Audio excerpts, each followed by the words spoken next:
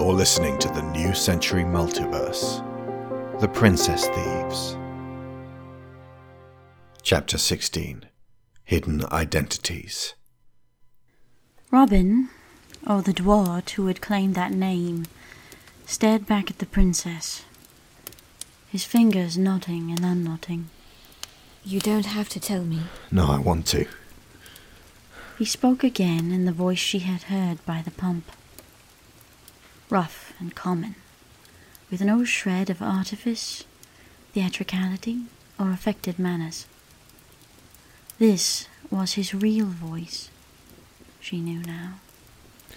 My name is Benjamin Wessex. Ben. My father was a cobbler. Made boots and shoes until his hands gave out and then just fixed them. My mother worked for a candle maker. We were shit poor. So I ran away aged 9 after I decided I couldn't be his apprentice, and I came to London. Whereupon you found some education at some point, met Oberon at some point, and struck upon the idea of being thieves and taking the mantle of Robin Hood. Yeah, obviously. You're missing out everything important. She reached out and gently held his gloved hands, caressing the shaking fingers. I don't care a jot that you're from common stock. What I care about is that you immediately went to defend that girl, knowing they would attack you. I know you weren't trying to impress me, so why? Who are you really? Underneath all this? Ben's face darkened. No. No? No, this is too much for you. It's horrible. I don't want you focusing on it, on me. I need to get myself away from you. No, we don't have time. I want to know who the man I love is. You are? Yes, it's a fact. I know this to be true. I love Ben Wessex, or Robin, or whatever you want to call yourself. This heart, right here. My father was a monster. All right. No, not all right. You have no idea what it's like to be afraid of your own protector like that. You don't want to know about what he did to me and my sisters, what he did to my mother. It's okay. Please, I just want you to know you don't have to lie to me anymore, or ever again. I accept whatever you had in your past. What do you have now? Used to get us in a corner. That was his way. Nowhere to run. Make us feel as small as he could and then stamp on us. Oh, God. My mother had grown used to it. Years before my older sister Joanne began fighting back. I think I was 5 and Jo was 10 when she first hit him in the gut. He gave her a black eye for it, but she just kept fighting him and screaming. I was guarding my baby sister Lisa at the time.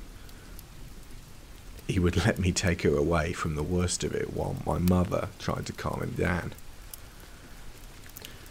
When Jo was 11, she tried to run away. She was going to find work and get me and Lisa a place to live as well. And he caught her. He went out into the streets after her and dragged her back. Broke her nose against the wall, and I remember this. She turned back to him, Jo. She said he was a pathetic creature and she would never stop trying to escape from him. And she would never stop fighting him. She smiled through the blood pouring out her nose as she said those words, and I have never admired anybody more in my life. She was so strong. Stronger than me by far. All I could do when he beat me was cry and tell him I loved him, praying that would make him stop. Gwen was longing to hold the dwarf, wishing she could wash these horrors away from his life. But every time she leaned towards him, he flinched. So she held back. I think he may actually have hit me harder than her for Karen. Like he respected her defiance a tiny bit more. Somewhere. I think he attributed her strength to himself. He didn't understand why it wasn't the same with me. I was his disappointment, and she was his achievement. That was until he killed her. Oh no. Please no. Just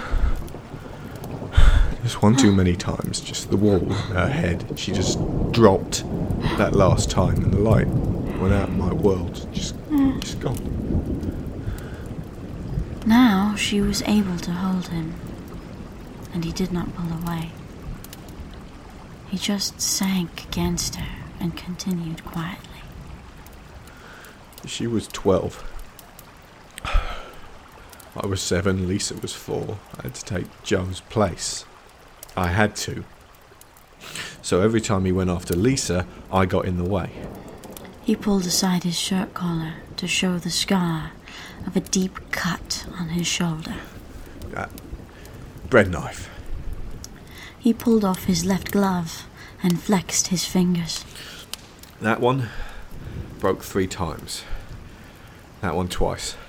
He pulled his shirt up, revealing his back, which was lined with thin scars and pockmarked with tiny dents. Belt. Buckle. He let the shirt drop and gazed at her grimly. But my mother saw what was happening. I think it woke something up in her. She'd buried Joe, lied to our neighbours about the accident on the stairs, and now she was watching me go the same way. So when I was 9, Lisa got another black eye from the old man. He and I were going to have a proper fight for once. My mother got in the way, and he broke her jaw. And that's when the fire came out of me. Oh. Now it's all right, you're safe. I think. I can control it, unless I get very, very angry. Which is why I am like I am. I have to find the black humour in even the worst of situations, because that anger is down there, and I can't get rid of it. I feel safe around you. That hasn't changed. I just thought you had to learn magics like that. Nobody told you about this. Just that male dwart are the only ones born with the capability. It's a gift. Only some of us can. Only some of us are born with it, but the magic is all in controlling it, which, of course, this being my first time, I couldn't. I still can't. Oh, God. I lashed out at him, and the fire came too. It came out of my anger. I hated him so much. But of course, I was 9. I had no control, and I burned him. I killed him. I killed my dad. I burned my mother. Our house burned down. The neighbours' houses burned down. Did your mother... She lived. So did Lisa. But I ran. I never looked back, and I couldn't. And I haven't even told you the worst yet. What is the worst? I didn't feel bad killing my father. I felt happy. Justified. That's completely the wrong mindset for a murderer. A murderer child. It made me feel like even more of a monster. So I didn't want to be me anymore. I didn't want to be that. And then tonight, I went back there again. I'm so sorry, darling. I'm so sorry that I did that. Don't apologise. I know exactly what you were doing and why. I think I finally understand you now. Robin.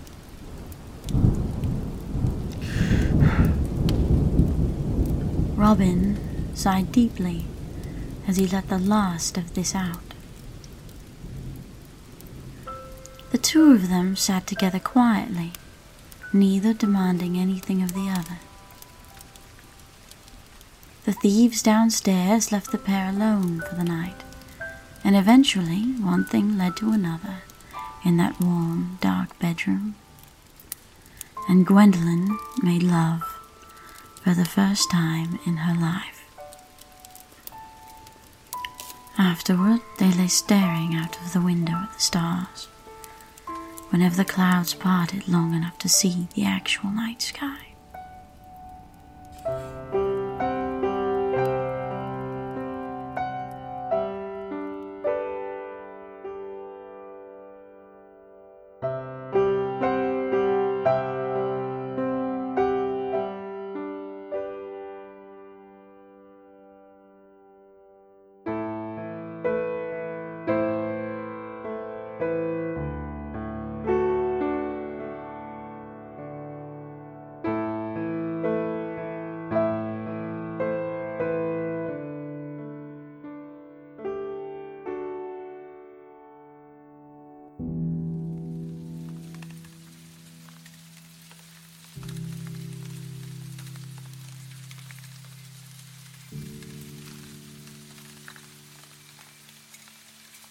You have been listening to The Princess Thieves, written, edited and produced by Alex Shaw, with a full cast.